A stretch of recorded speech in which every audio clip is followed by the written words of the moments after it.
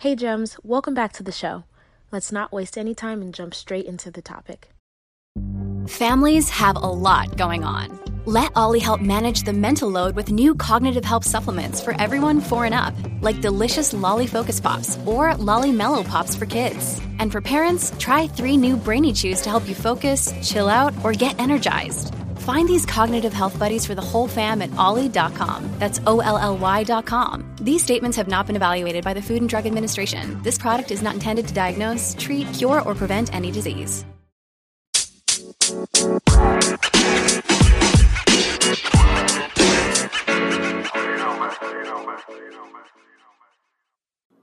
Budgeting as a couple. So this question came up as a request after I did the Budget Like a Boss episode. If you haven't listened to it, you should. Okay.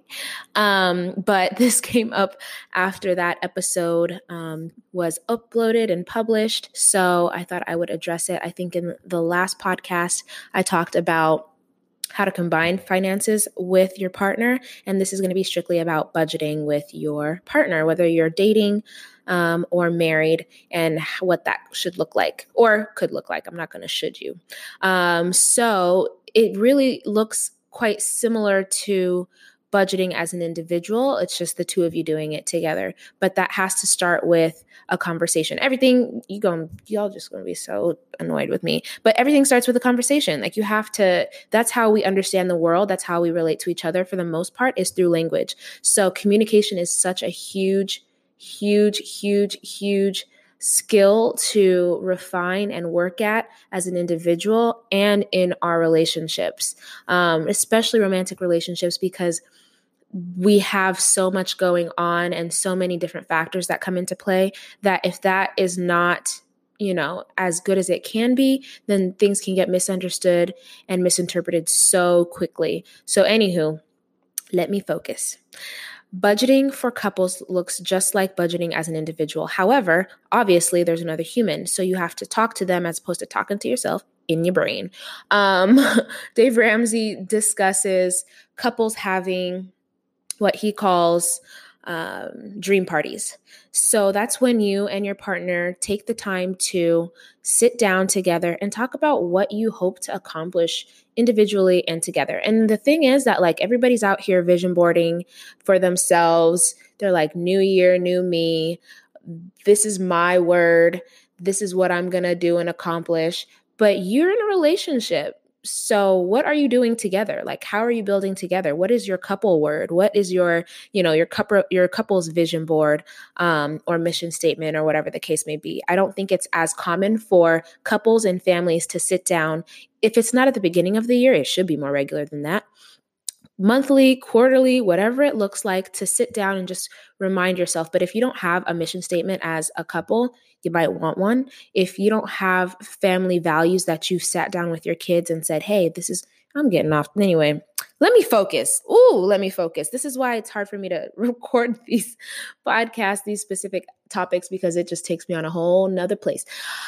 Budgeting for couples. I'm refocusing. All right. Dave Ramsey says, have your dream party. That's when you either do it over like a meal, do it when you're on a date or something like that. It should be, or it could be, fun and lighthearted and a really in-depth conversation where you get to learn about your partner and they get to learn about you, and you can really, draft up how you're going to partner together to conquer the world and really put yourself in a great position for your lifetime. But also, if you decide to, create little human beings, set them up for success financially as well. So you want to have those conversations. You should have been having conversations about money and all that stuff beforehand. Damn, I keep shitting you guys. It would have been in your best favor, okay, to have those conversations early on as well. But if this is the time and now it's like, okay, we're at this place and now we ain't got no choice or whatever, great, that's wonderful too. But you want to have that talk and figure out what that looks like, where you're willing to compromise, because you might figure out that you want to live on a remote island by yourself and not speak to anybody, and they might want to be in the middle of a metropolitan city for retirement. Who knows? And so you really want to be able to get on the same page, think about now and think about the future so that you can plan accordingly, knowing that it has to be flexible.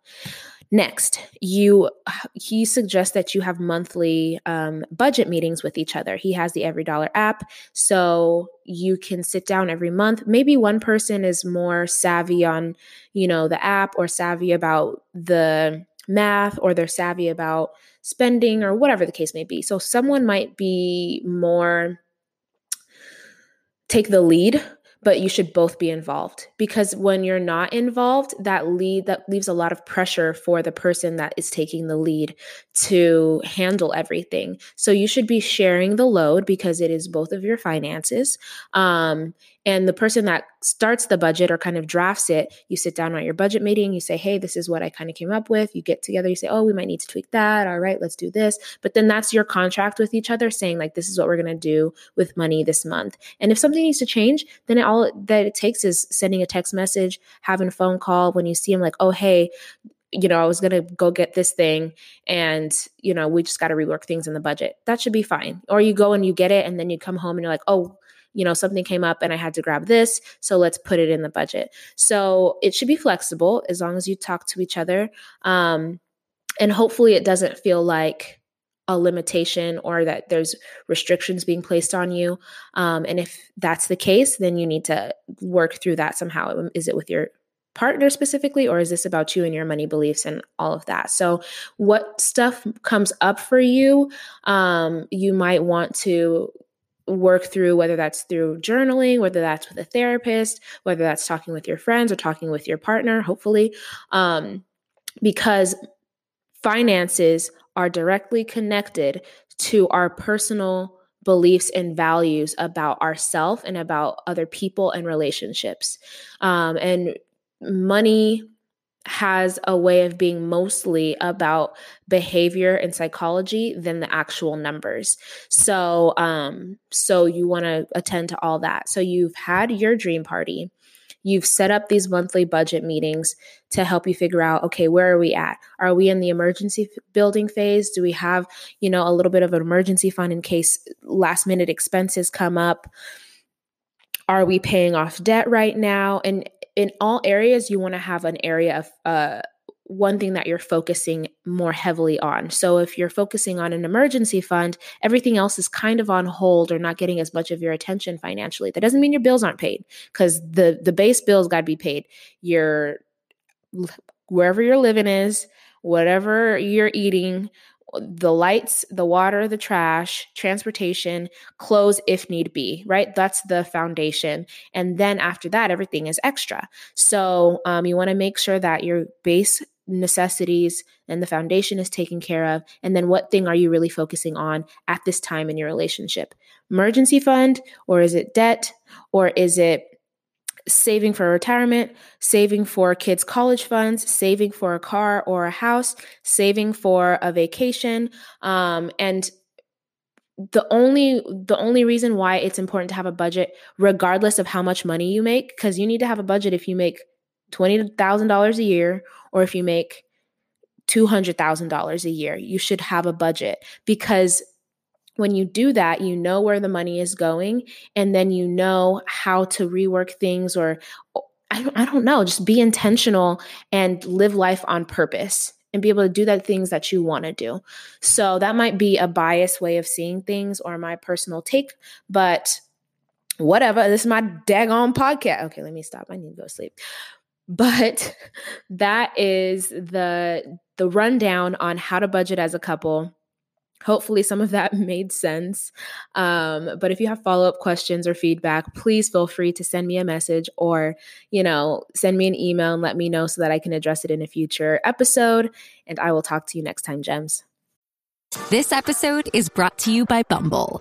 So you want to find someone you're compatible with, specifically someone who's ready for a serious connection, totally open to having kids in the future, is a tall, rock-climbing Libra, and loves rom-coms with vegan pizzas on Tuesdays just as much as you do. Bumble knows that you know exactly what's right for you. So whatever it is you're looking for, Bumble's features can help you find it.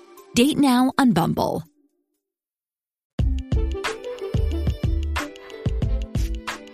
If you enjoyed this episode and would like to support the podcast, you have a few options. You can subscribe to the podcast wherever you listen to it, and you'll be notified as new episodes are uploaded.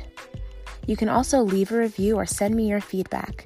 Doing so helps me to create content that's relevant to what you want to hear about. And last, you can share the podcast with a friend. Whether it's directly or sharing it on your social media, it helps them to know that you think that this is information that they need to hear about. Thank you.